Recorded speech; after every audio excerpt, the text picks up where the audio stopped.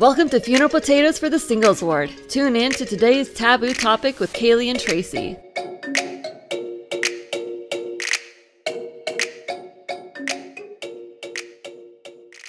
Alright, so I was already a little excited for this one, but then I got more excited because we both went through this pretty well a few days beforehand. Yeah.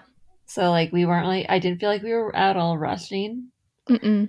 And I'm a fan of how I'm just a fan of how our notes came out this time. They're always great, but I like this one. Yeah.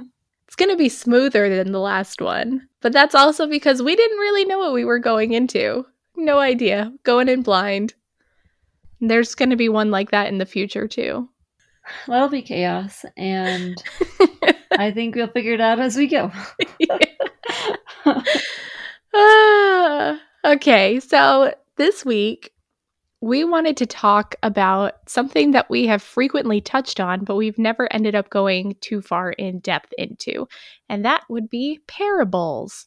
So the word with and without the S on the end, parable and parables, appears nearly 50 times in the Gospels. That's insane. Yeah, 50 in the Gospels, 50. which means just the 4 books. Yeah. I saw this and I was like, that's not right. And then I was like, but I can see that happening. Yeah. Well, it makes sense because, we know that that's how the Savior taught during his ministry. But, I guess it just didn't click for me that it would be hyper-focused in the New Testament only. Because for me, I was looking through my research at, parables in all of the scriptures. And it was really hard to find a parable outside of the New Testament. You might find 3 or 4 in the Book of Mormon, but the bulk of the ones you find in the Book of Mormon are the same ones you find in the New Testament. Pretty much, yeah.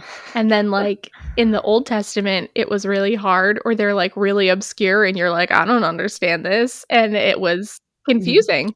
Well, that, and then there's a few points where it's like, is this a history or is this a story that's supposed to be a parable? Yeah. Which then adds on another layer of confusion. Exactly. So I know it did overwhelm me at first, but then I was like, okay, it's the 4 Gospels, but they're basically telling the same story in different ways. Mm-hmm. So I was just like, okay, so even if Christ told 10 parables, that's not really that much, Yeah. And it's just getting mentioned a couple of times every time. So, yeah. but yeah, 50 times. It's very prevalent. It's there. It's important. It's wild.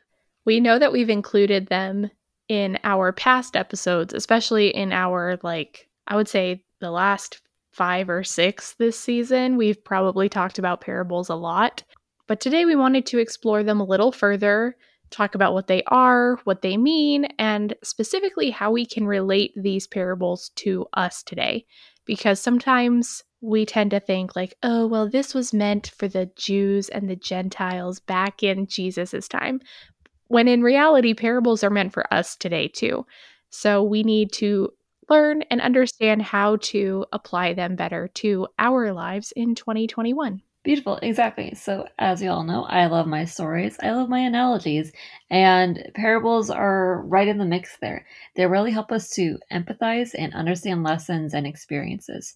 So, stories like parables have been used throughout humanity's existence to convey truth and morals in a memorable way.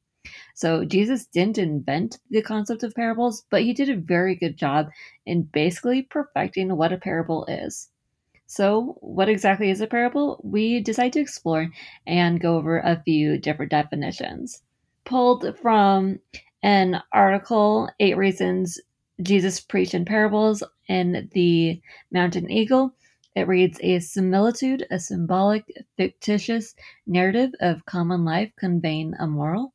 On the LDS.org website under parable, it reads that a parable is a simple story used to illustrate and teach a spiritual truth or principle. On the same page, it also says based on comparing an ordinary object or event to a truth with the underlying meaning or message of a parable is often hidden to listeners who are not spiritually prepared to receive it. And then one last definition from yourdictionary.com reads, a parable is a short fictitious story that is presented to teach a religious principle, simple truth, or moral lesson. So hopefully through those four definitions, you could see a common theme. It's a story conveying morals in a religious, somewhat manner. There's always a lesson involved somehow. It's never just a story. So now in Matthew chapter 13, verses 11 through 16, we learn why Jesus Christ taught in parables. So Christ explained, quote, because it is given unto you to know the mysteries of the kingdom of heaven, but to them it is not given. For whosoever hath, to him shall be given, and he shall have more abundance. But whosoever hath not, from him shall be taken away even that he hath. Therefore I speak to them in parables, because they seeing see not, and hearing they hear not, neither do they understand. And in them is fulfilled the prophecy of Esaias, which saith, by hearing ye shall hear, and shall not understand, and seeing ye shall see, and shall not perceive. Blessed are your eyes, for they see, and your ears, for they hear. End quote. To explain this further and to make it clearer, Christ spoke in parables, partially to confound the wise, or those whose hearts were hardened to the gospel and to Christ's ministry.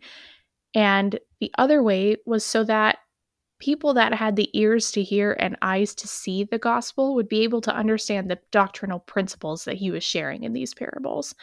If you hear the story of like the wheat and the tares, one person's going to hear it and be like, wow, what a great story about farming, and like go on about their day. And then if you've heard this story before, you know, oh, okay, so the chaff in the whirlwind is like those people who just kind of float along and don't have any, not like value, but like no spiritual knowledge and don't have any depth and don't have anything. Like they're just a waste of your time, essentially. And the wheat is the grain and what you need. And so, of course, that's going to come down and you're going to know what's good and what's not and that sort of thing. So Christ was teaching in parables, so that way those who were not ready to receive the gospel would just be like, what a great story. I'm going to go to the market now and like keep it moving. And everybody else would be like, wow, that was very insightful. That was very deep. And then they would learn. Mm-hmm. Exactly. Beautiful. So I do want to share a few more points. I found a very fascinating article. I already mentioned it in the Mountain Eagle. It's an article written by Ben Godwin, and it's titled 8 Reasons Jesus Preached in Parables. So he said, parables illustrate the invisible or spiritual world by using analogies from the visible or natural world. Scholars differ on the exact number of parables Jesus told, though. So he goes on to clearly give those 8 reasons, and I thought we could skim over them because I really thought they were pretty cool. All right, so the first reason that Jesus gave them, spoken parables, he did it to fulfill prophecy. So he fulfilled every prophecy about his life, ministry, death, burial, and resurrection. So there had been prophecies about him teaching in parables, and he had to do that. So the next one was to reveal truth. So the mysteries of the kingdom are contained in the parables of the kingdom. Like we explained, the secrets are hidden from those who don't really have the eyes to see or the ears to hear, like we just shared. Parables open our eyes to deeper insights into Christ and his kingdom and give us a greater glimpse into the spiritual realm. All right, for 3, he does it to conceal truth. So as Tracy said, not everyone was intended or going to understand Christ's message. He skillfully used his parables to throw curveballs, basically, and confuse those who were not open to the truth. Parables have a unique way of withdrawing the light from those who love darkness. They have an element of mystery, forcing the listener to meditate on them to fully fathom their meaning. The casual listener is then left baffled hearing this superficial story, but failing to grasp the underlying truths conveyed. All right, the next one is to illustrate truth. Parables provide examples of how truth applies to everyday life. When a lawyer asked Jesus, "Who is my neighbor?" he responded with the parable of the Good Samaritan. In it, Christ redefined the term neighbor as any person of any race who is in need, not just a person who lives nearby, and he showed how true neighbors treat others. And we're going to go into the Good Samaritan a little bit later, so put a pin in that. All right, so moving on to number 5, he spoke in parables to make truth relevant and practical.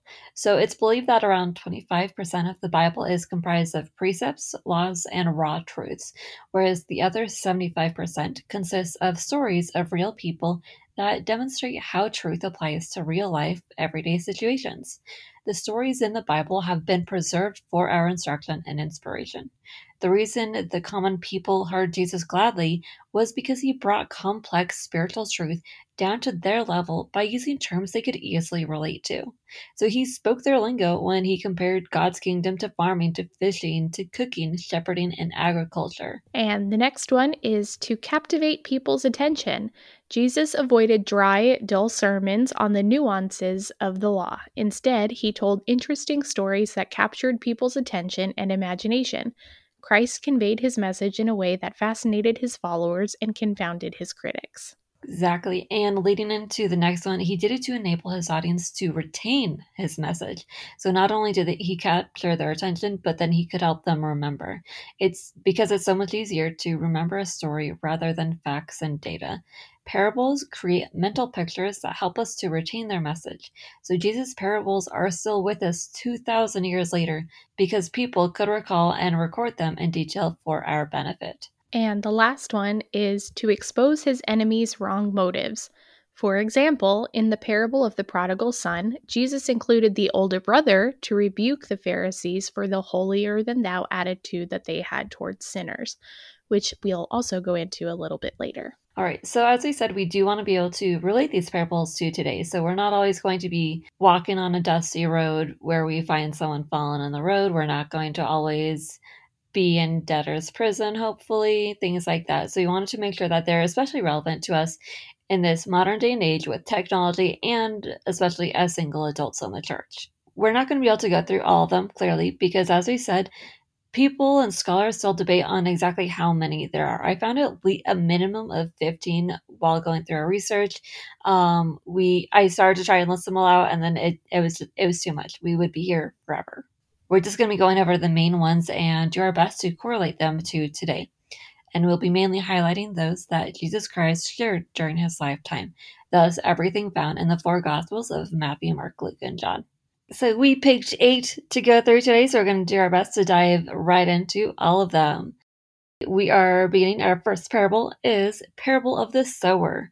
So you can find this in Matthew chapter 13, verses 3 through 9, as well as Mark chapter 4, verses 2 through 8, and Luke chapter 8, verses 4 through 11.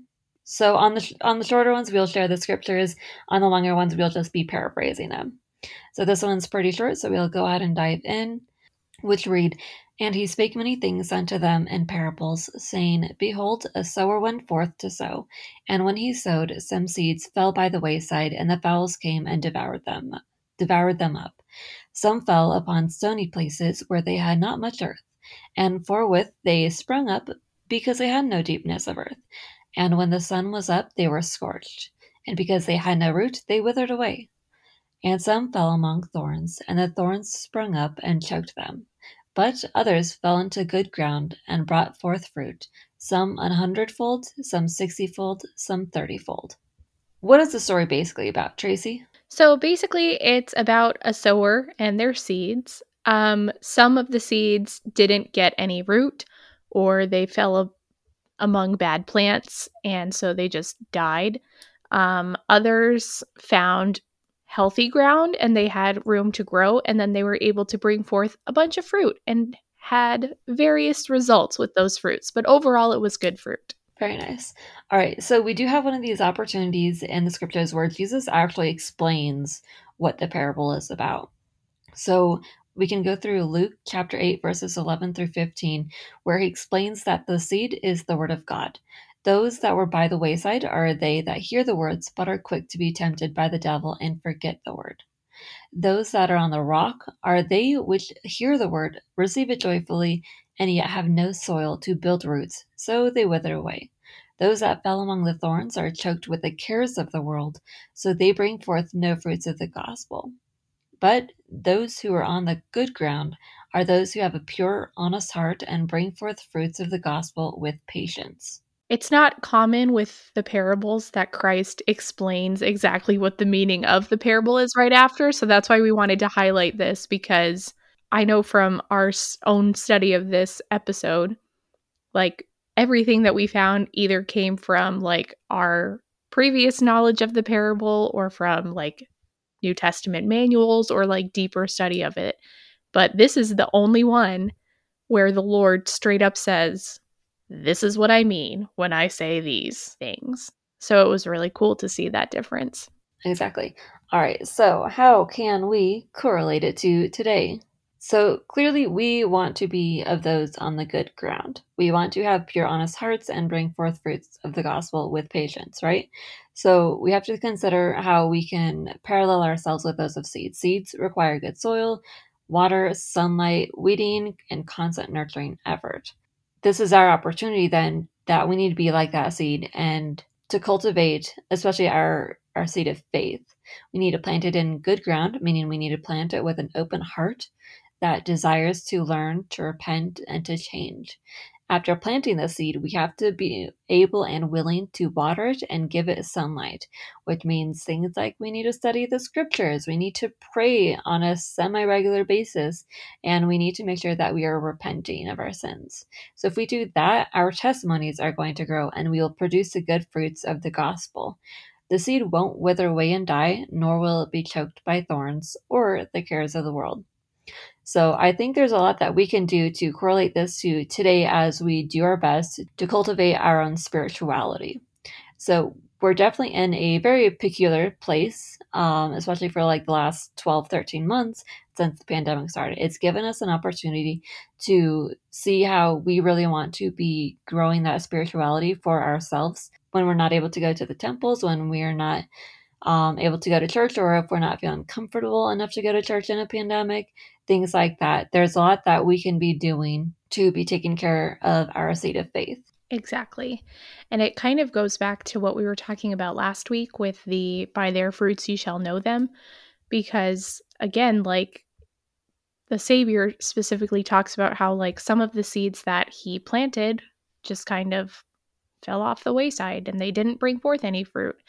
And so if you are planting your seed of faith, we'll say, then you will be able to, if you're planting it in a good place, like in your heart, and you're working on it, you will see those good fruits of the gospel, and you'll see yourself bearing good fruits as a human too. So it all ties Right. together. Exactly. It does. Okay, and then one last note. I was thinking about this after like we'd already prepared our notes and everything. It was on my mind how the verses end with other seeds brought forth good fruit, some of 100-fold, 60-fold, some 30-fold.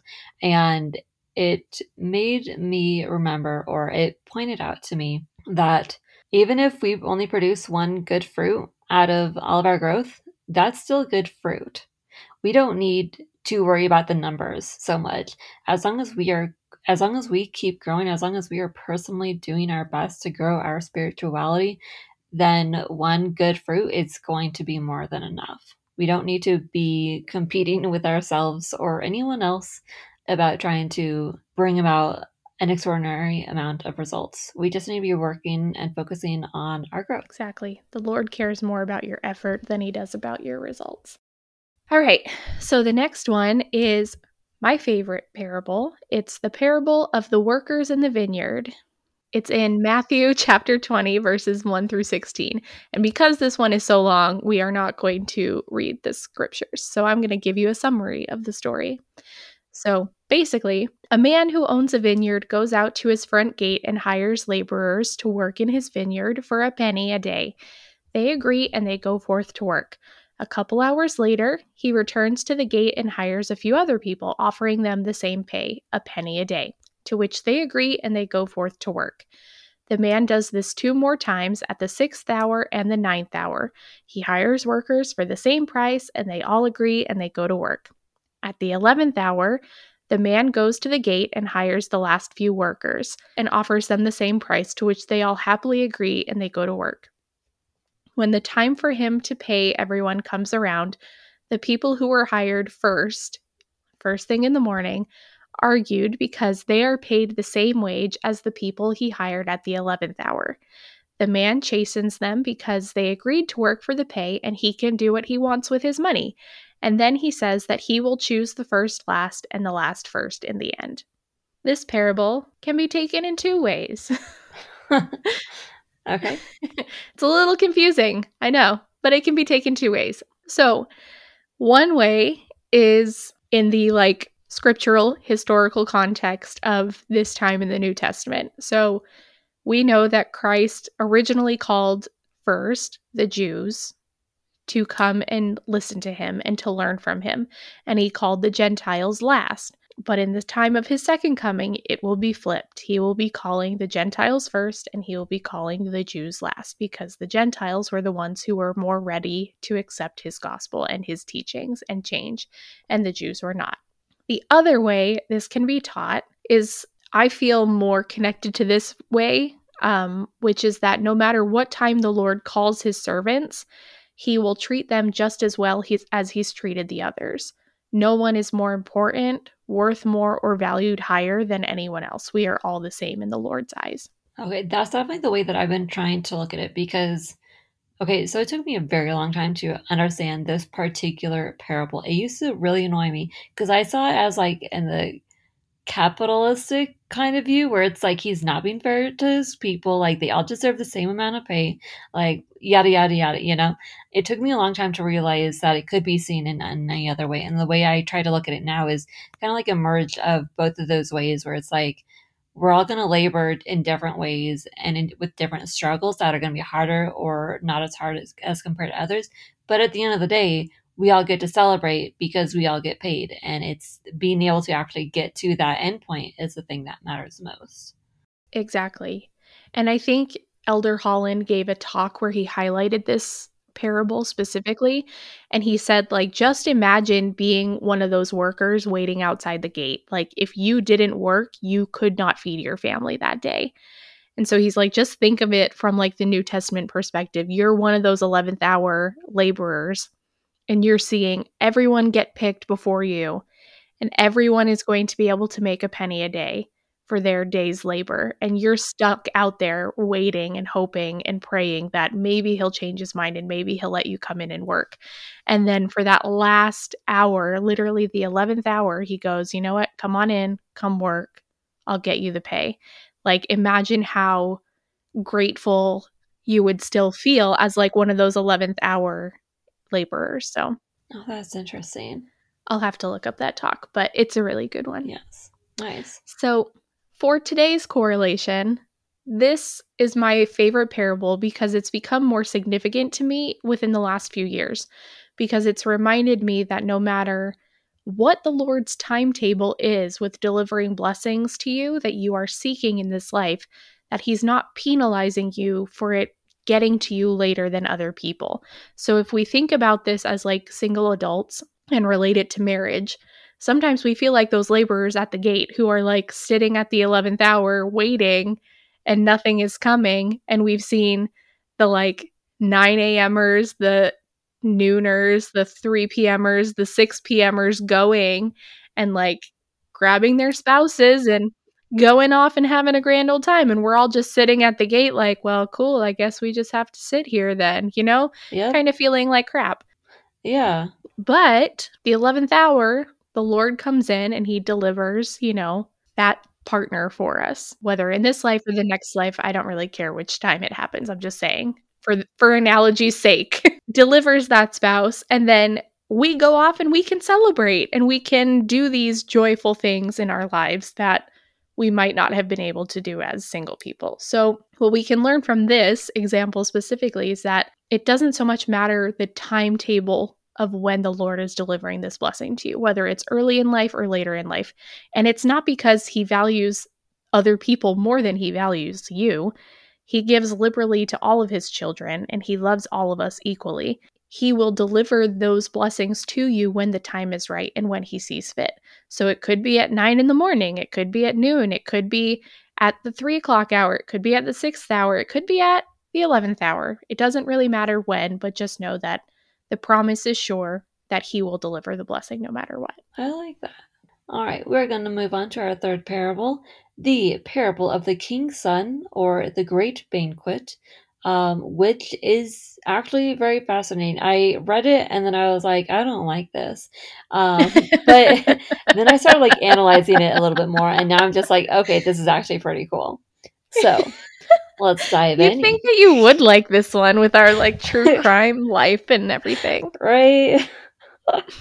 Honestly. All right, so you can find this in Matthew 22, as well as there's a very similar version in Luke 14. Okay, so the story is about how there's a king whose son is getting married. So clearly he hosts a great banquet, something for everyone to celebrate. So when it's ready, he calls out to everyone he is invited to come. But they won't. They just won't. So he tries to call again. He calls a second time. He's like, hey guys, I'm having a party. Like, look at all this rich food.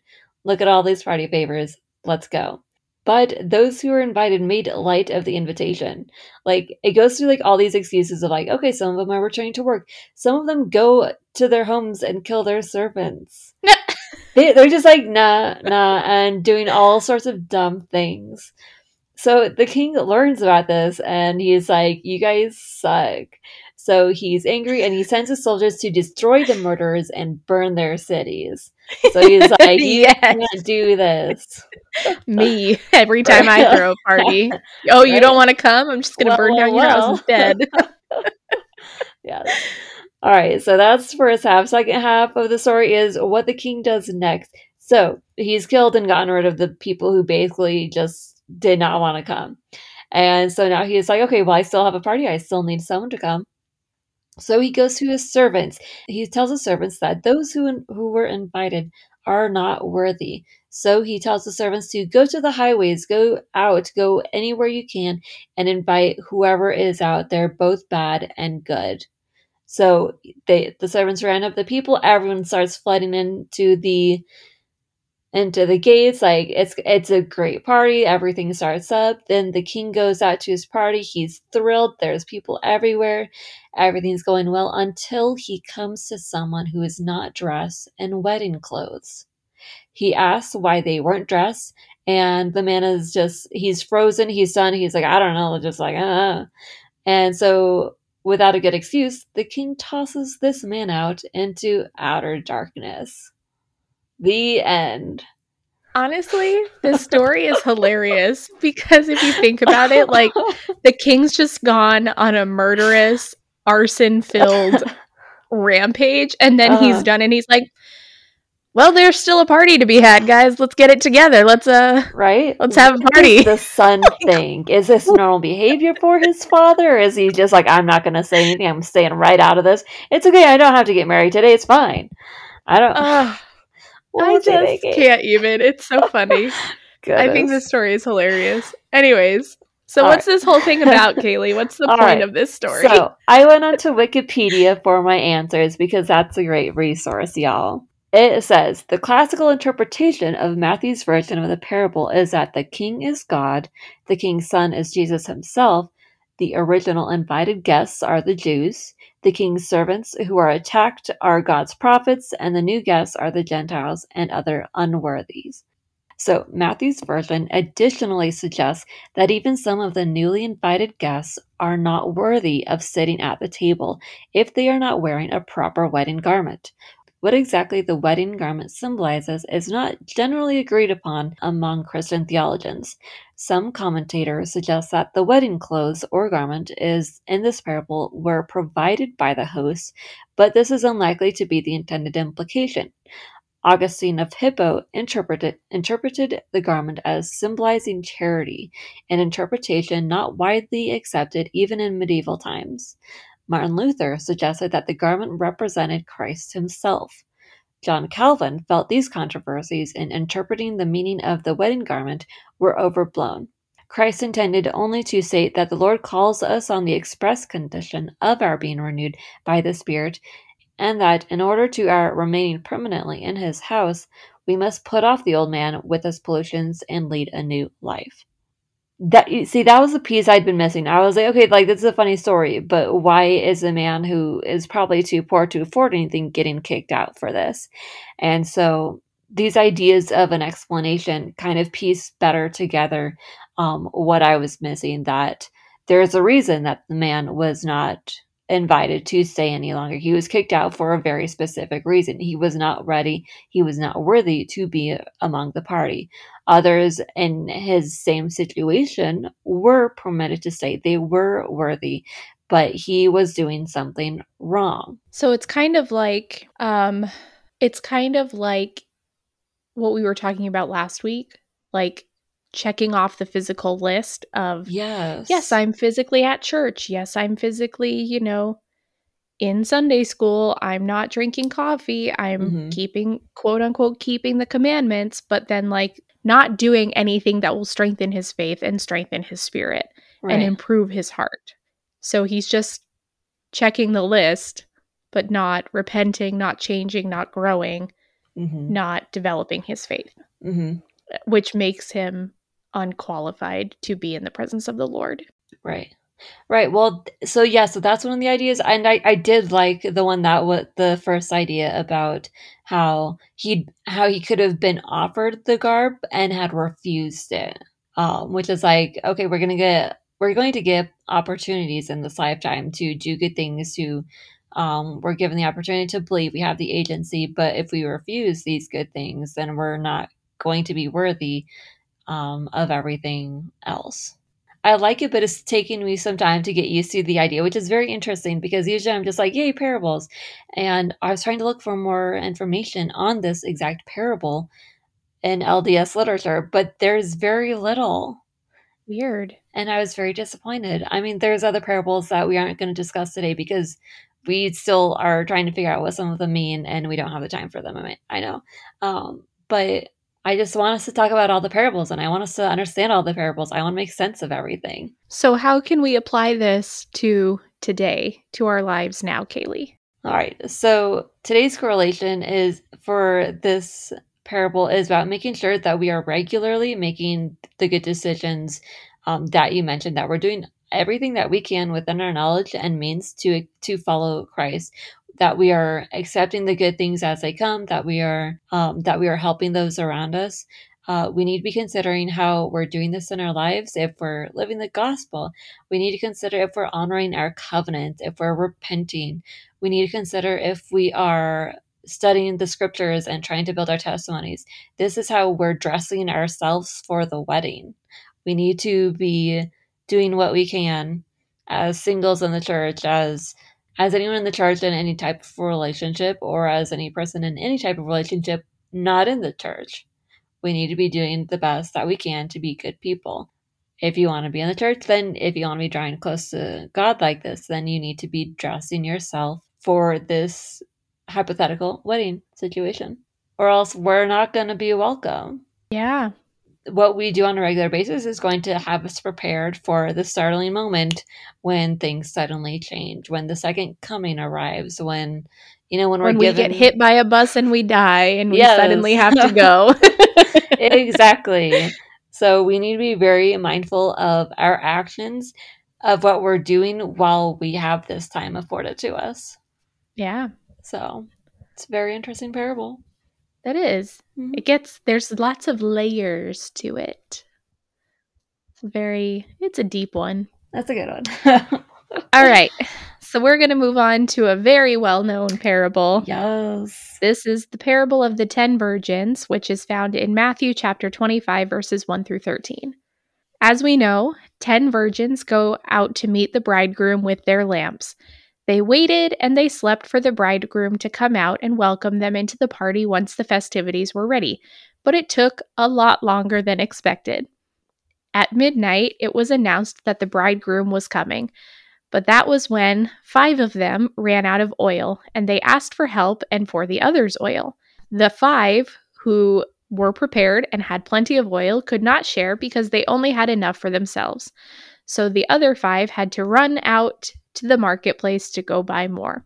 While they were gone, the bridegroom opened the doors and let in the 5 who had enough oil. The doors were shut by the time the other 5 returned. They knocked on the doors and they asked for them to be opened unto them, but the bridegroom told them, "I know you not." I feel like we use this parable in like every Sunday school lesson ever. Honestly, especially in young women's. Yeah, this has always been like the parable that has been told all the time. Ooh. So Mhm. Christ was trying to teach us that this is about the kingdom of God. It says so in the very first verse. This is about our time on earth and the plan of salvation. We have a very finite amount of time on this earth to prepare to meet God, and that's literally why we are here. If you remember in Alma, this life is the time to prepare to meet God. Our life is a probationary period. He is saying that we have to be ready to meet him at any time, just like Kaylee shared from this last parable. We are like the virgins preparing for Jesus Christ with his second coming, which makes Christ the bridegroom. We have that choice and the responsibility to be either group of virgins, either the 5 who were prepared with their oil or the 5 who were not prepared with no oil. Now, obviously, we aren't going to be bringing oil to Jesus in after we die. Here, This have is a not. can of vegetable oil. Yeah. No. So, to correlate this to today, this is about our spiritual growth and our preparation.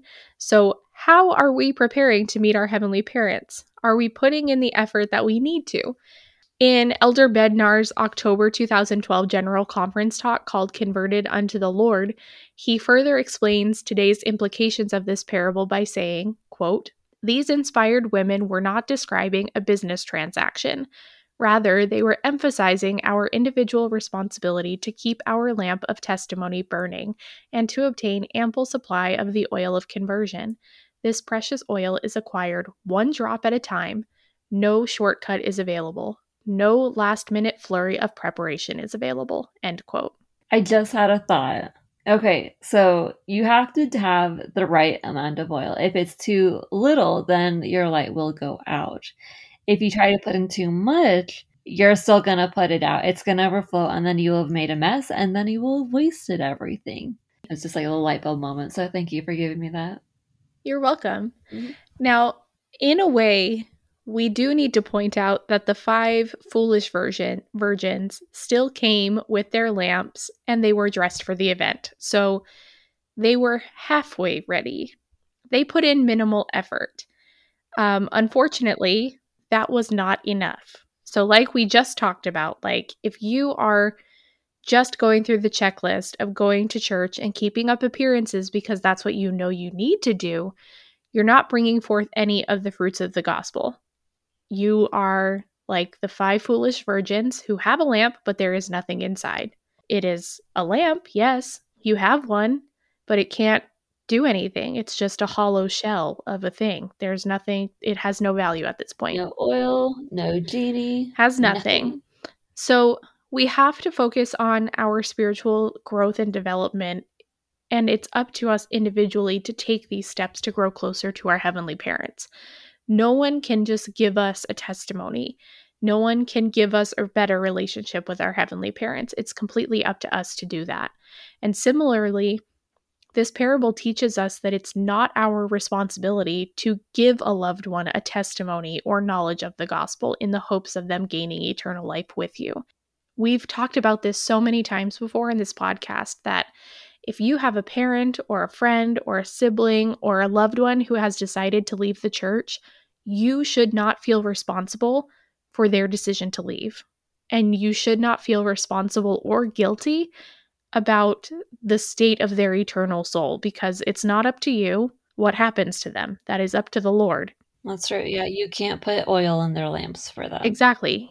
It's not your place to tell them your testimony and what you know in the hopes that they will know and have that same testimony. That's not how it works. You should love, support, and help them understand the differences between doctrine and popular belief, but you shouldn't feel like it's up to you to get them a relationship with the Savior. It's up to them. It's not up to you.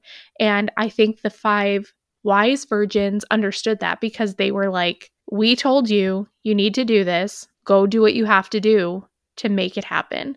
I can't give you of mine. Otherwise, I can't get where I need to go. It's up to you. And I think it was really great to have them illustrate that boundary too, of them saying like, it's not my fault you weren't prepared. That's all on you, bud. You got to go do what you got to do to be prepared. So remember that. It's not your fault if someone decides to leave or to choose differently. You are not responsible for them. You are not responsible for their choices. They are responsible for them, and they are responsible for their choices. Exactly. All right, moving on to the parable of the talents. That one is found mainly in Matthew chapter 25, verses 14 through 30. So, story goes how a man decides to take a trip, and before leaving, he leaves behind talents or money for 3 of his servants. To one servant he gave 5 talents, to the second servant he gave 2 talents, and to the third servant he gave 1 talent. So this man leaves, and then his servants started to work. The first servant with 5 talents went out, traded and worked, and earned 5 more talents. The second servant with 2 talents also went out, traded and worked, and earned 2 more talents. The third servant with 1 talent, however, dug in the earth to hide the money. At last the man returns and asks his servants what they have done. He rewards the 2 servants once they have shared their earnings by saying, "Well done, thou good and faithful servant. Thou hast been faithful over a few things, I'll make thee ruler over many things. Enter thou into the joy of thy Lord." To the third servant, however, when he finds the dirty coin in his hands, the man calls his servant slothful and takes his talent away from him to give to the first talent. When you're playing with money, don't put it in the dirt. Don't put it in the earth. Now, he goes a little bit more into that. He's all right, teaching us so not to be stingy like Scrooge McDuck and having a pool full of coins. He says, go forth and spend those coins. Don't bury your gold. Yeah. For real. All right, so this is another very well-known one, so we'll keep things pretty basic. It is important to note, though, once again, this parable does start out in the scriptures by saying, the kingdom of God is a man who had 3 servants, la-di-da-di-da. So Jesus was saying here that we've been given an opportunity to live, to serve, and to work, that we need to be taking action and doing more while we are here. We've been given an opportunity to live, to thrive, and to do something. And so we're not supposed to just take what we have and do nothing. We're supposed to do something. All right, so the man, the ruler, is God, who gave us, his children, the talents. So we can see these as our skills, our blessings, and more. The important thing here is that we are able to use this time on this earth to do something with them. We can't just let them waste away and hide them from the world. We need to produce good things in our lives. That can be anything from sharing the gospel to being kind to people to serving others, teaching others how to do things of any kind of skill, or developing more talents and skills for ourselves and our own satisfaction. Either way, we need to use the time and talents we have been given by the Lord to do something. Now, we've had a good bit of a break with the pandemic, and I know that there have been jokes and serious issues with how hard the last year has been for us in many ways. We don't need to feel forced to act and to do things when we are struggling. There's been a lot of people that say, like, if you haven't been using this time to learn a new skill or to learn it, like gain a new talent, then you've been wasting your time. And that's not the case whatsoever. No, you don't always need to be, losing weight or earning a new skill or starting a side hustle. This is not what we're saying at all. We do think, however, that this time has been very crucial, at least for the 2 of us, to reevaluate our priorities and our spiritual foundations, which we've talked about since literally this time last year. We know that for us, this time has been very crucial for our own personal and spiritual development. And that's not exactly how everyone has felt this pandemic, and that's fine, and we're not critical of that. But we also want you to know that, like, we don't know when the pandemic is going to be done. So don't put things off until the pandemic is over to finally start making changes in your life. Start where you are. Don't put off tomorrow what you can do today, so to speak. Yes. Exactly. There's always going to be something that we can do. We're just not saying that you have to go and do everything. If all you can do today is make your bed and feed yourself, then that's great. Maybe tomorrow you can do all of that and maybe add a shower. Maybe you'll do part of that the day after and maybe go shopping or read a book, something like that. You start small and you work your way through the way you work with your comfort zone. You take one step at a time and continue to grow yourself in whatever way works best for you. All we're saying is that yes, you should be taking the time to consider your spiritual growth and to be doing what you can reasonably to be making progress. Yeah. All right, on to my favorite parable, the parable of the Good Samaritan. This is found mainly in Luke chapter 10, verses 30 through 37. This is the story of a man who was walking down the road traveling when he was attacked by thieves. He is robbed, beaten, and left for dead on the side of the road. A priest sees him lying there, ignores him, and walks away. A Levite sees him, ignores him, and walks away. Finally, a Samaritan sees him, picks him up, carries him on his shoulders to an inn where he binds his wounds and pays for the innkeeper to take care of him until he returns. The last two verses read as Jesus said, "Which now of these three thinkest thou was neighbor unto him that fell among the thieves? And he said, He that shewed mercy on him. Then said Jesus unto him, Go and do thou likewise." So the principle Jesus was teaching here is that the greatest commandments we are given, answered by Jesus himself before, is that we are to love God and to love our neighbors as ourselves. This is him answering the question of who is our neighbor, everyone, and how do we help them. So this is my favorite one. It's something that I have begun to love over time. I took it for granted as a kid growing up because I was like, okay, my neighbors are the people I know and trust and are close to. Like, those are the type of people I know that I can help. As you can see, I clearly missed the point. I don't know how. But I was limiting that circle a lot. I've been starting to put into a better perspective of who really is my neighbor. So I want to share a quote from Linda K. Burton's 2014 General Conference talk, I Was a Stranger. That talk really helped me begin to see it right. Okay, so she talks about how we are meant to help those around us, everyone. We're supposed to love them, help them, mourn with them, do what we can to help them. Yes, they are the people we are close to, but they're also the people who are not close to us, those who are so different from us. This includes everyone from undocumented people, the sex workers, the LGBTQ plus community, the non-believers, and everyone else. We are meant to love them and actively help them. The fallen man could not talk, thus could not ask for help. So you see a fallen figure on the road, and you're going to think at the very least, well, that's not good. The next connection we need to make is let me do what I can to help them. We have a responsibility to help our brothers and sisters and everyone in between. Even when someone isn't able to ask for help, we need to be ready to help those people. We need to be aiding them in whatever way we reasonably can and loving them because they are our family, they are our neighbor. I'm just very passionate about this now. It's very true. Mm-hmm. So the next one we've combined into three because they all have the same moral. Yes. So the three parables are the parables of the lost sheep, the lost coin, and the lost son, which are in Luke chapter 15, verses 3 through 32. So the stories are as follows. The first story is how a shepherd will leave his 99 sheep to seek out the single one who is lost. And then the imagery of Christ or the shepherd carrying the sheep who is lost on his shoulders returns, and they seek out their friends now that all the sheep are safe together again, and they throw a big party. The second story is about a woman who loses one piece of silver out of her 10. She lights a candle, she sweeps, and she seeks diligently until it is found.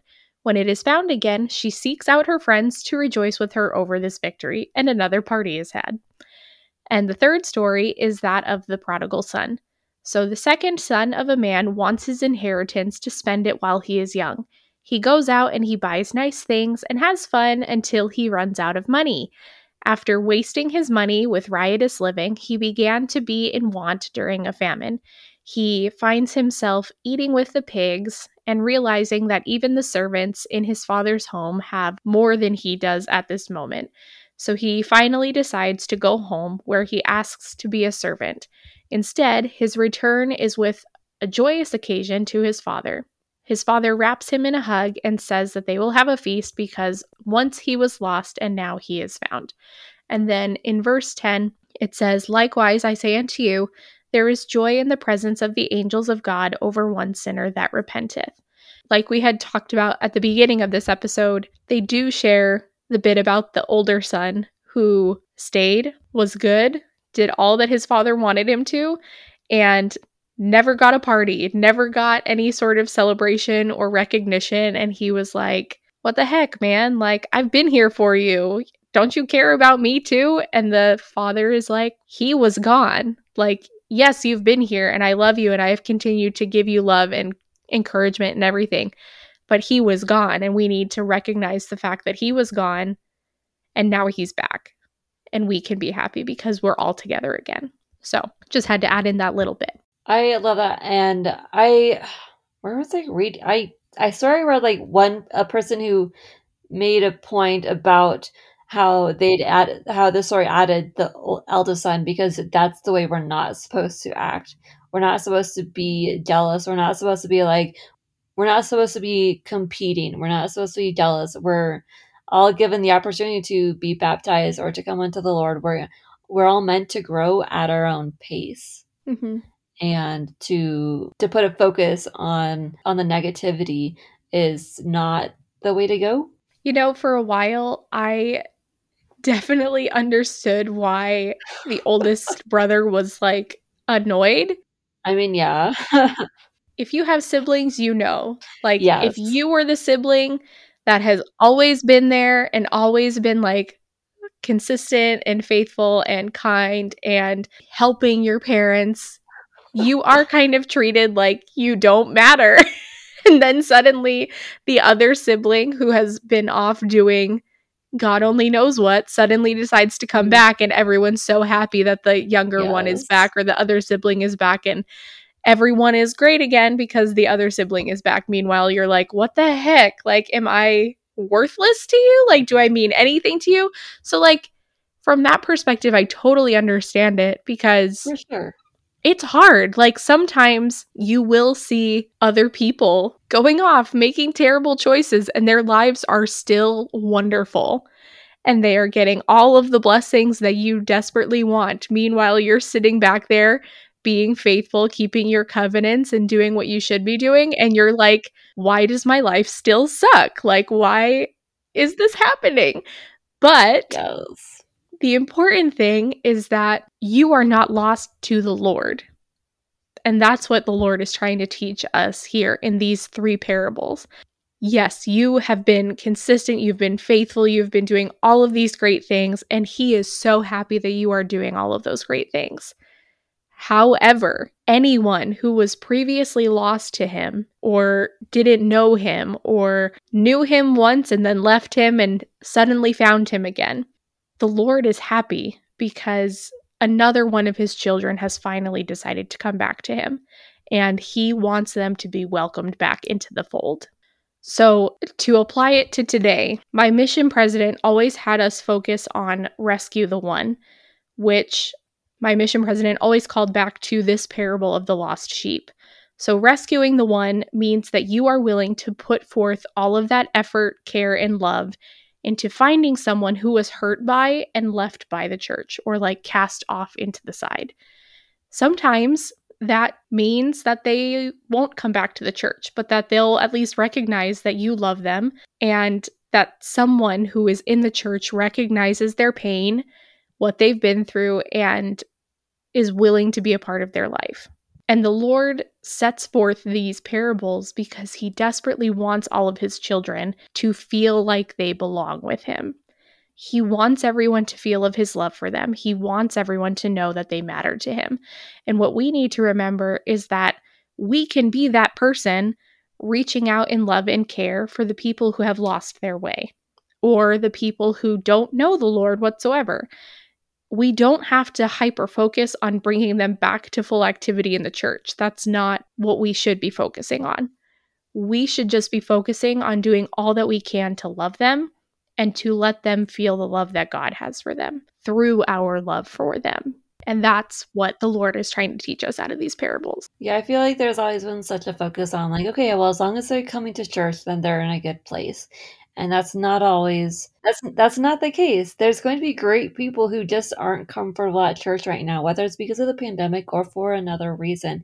And then there's going to be people who are coming to church all the time but aren't really paying attention, who aren't really listening or really want to be there. We need to be just focusing on how we can help people and love them no matter where they are and no matter what they want.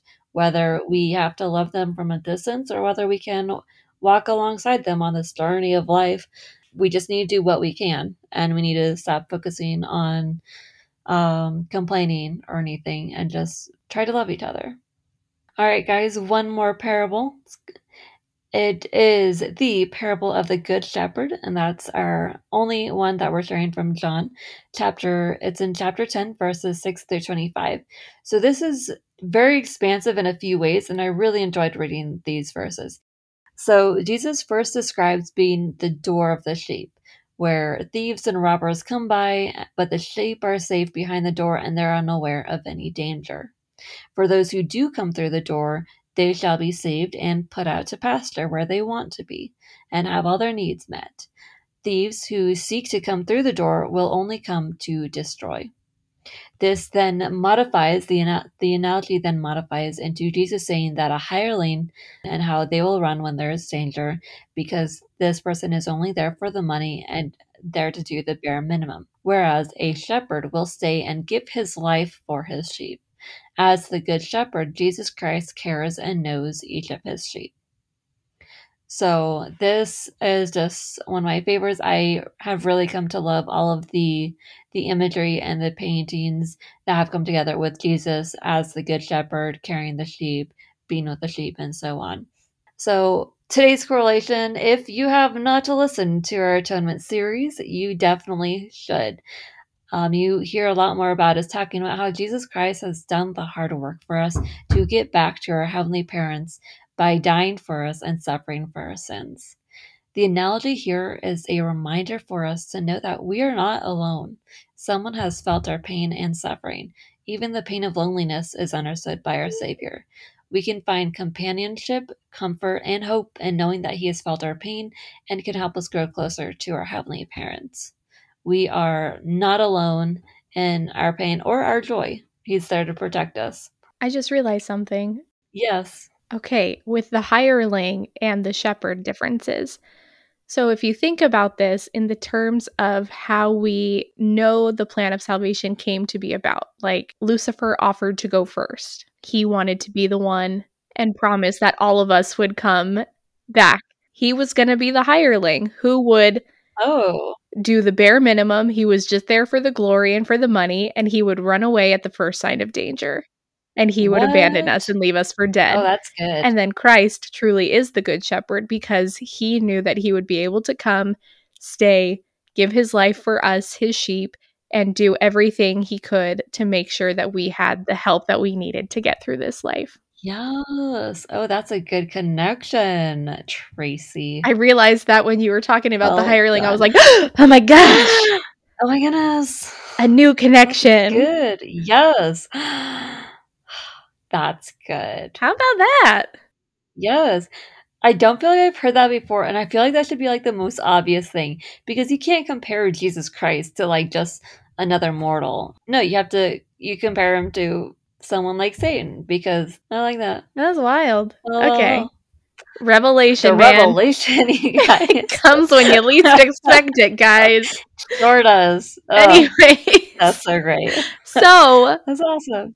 To wrap this up, this whole episode, President Howard W. Hunter said of Christ's parables, quote, "They are so simple a child can understand them, yet they are profound enough for the sage and philosopher. Each of the parables spoken by the Savior seems to teach a principle or give an admonition regarding the attributes necessary to qualify for exaltation. End quote. I love that. Okay, one I have to share a quote now too. So in the January 2003 Ensign, there's an article titled Parables of Jesus. Everyone needs to check it out. It's written by Frank F. Judd Jr. He says, the Master Teacher's parables show both the justice and mercy of God at work among those who hear him. Two men may hear the same words, wrote Elder James E. Talmage. One of them listens in indolence and indifference, the other with active mind intent on learning all that the words can possibly convey. And, having heard, the diligent man goes straightway to do the thing is commended to him, while the careless one neglects and forgets. The one is wise, the other foolish. The one has heard to his eternal profit, the other to his everlasting condemnation. That is good. Okay, so as we reviewed that and all the parables that we've discussed today, it's important to note how the parables of Christ are a prime example of how to teach profound truths of the gospel in simple, easy to understand terms. The Savior taught to give clear examples of gospel principles in his time, and we hope that the way we've explained them today helps you to understand the parables and their meaning for today and how they can affect you and what you can do about them. So we know that there are many more parables that we could have covered, but we didn't want to do another 2+ hour long episode for this. So we had some revelation, some great insights, and we strongly recommend you as well to go over the parables for yourself, to take some time to review them, as well as those that we didn't share. See what you can do to understand the principles within them. There is a very good chance that you will find revelation as well. You just need to take the time to study them, seek understanding from the Lord, and then seek a way to apply the teachings you gain from these parables. We promise you will not regret doing so. Just in this episode alone, like you could hear us like gathering knowledge as we were going along. Yeah. This will happen for you too. So if you needed someone to tell you to do something today, if you need to get that gumption, we're here. We're telling you, read your scriptures, read about the parables, and see how you can apply them to your life, because it will be amazing. Honestly, yeah. Amen to everything that you just said. Basically, we want to remind you that everything that we share is stuff that we're learning along this journey of life too. We are constantly learning and we're constantly trying to improve ourselves along the way. And so we hope that you guys take time to review what we've shared, to think about it, and to find answers for yourself. If the interpretations that we gave about each of these parables doesn't jive exactly right for you, I mean, that's okay. That's what personal revelation is for. You guys can take time to investigate it further, discuss it with the Lord, and figure out what the truth is of all of our words. The onus is once again on you to find the truth for yourselves. Yes, please. Also, while you're doing that, please feel free to share any of your insights with us. If you strongly disagree with anything that we've said, you can also share that with us. We just want to hear from you guys. Yeah, we are ready to hear whatever you have to share with us. Thanks for joining us again this week, guys. Thank you. Bye. Bye.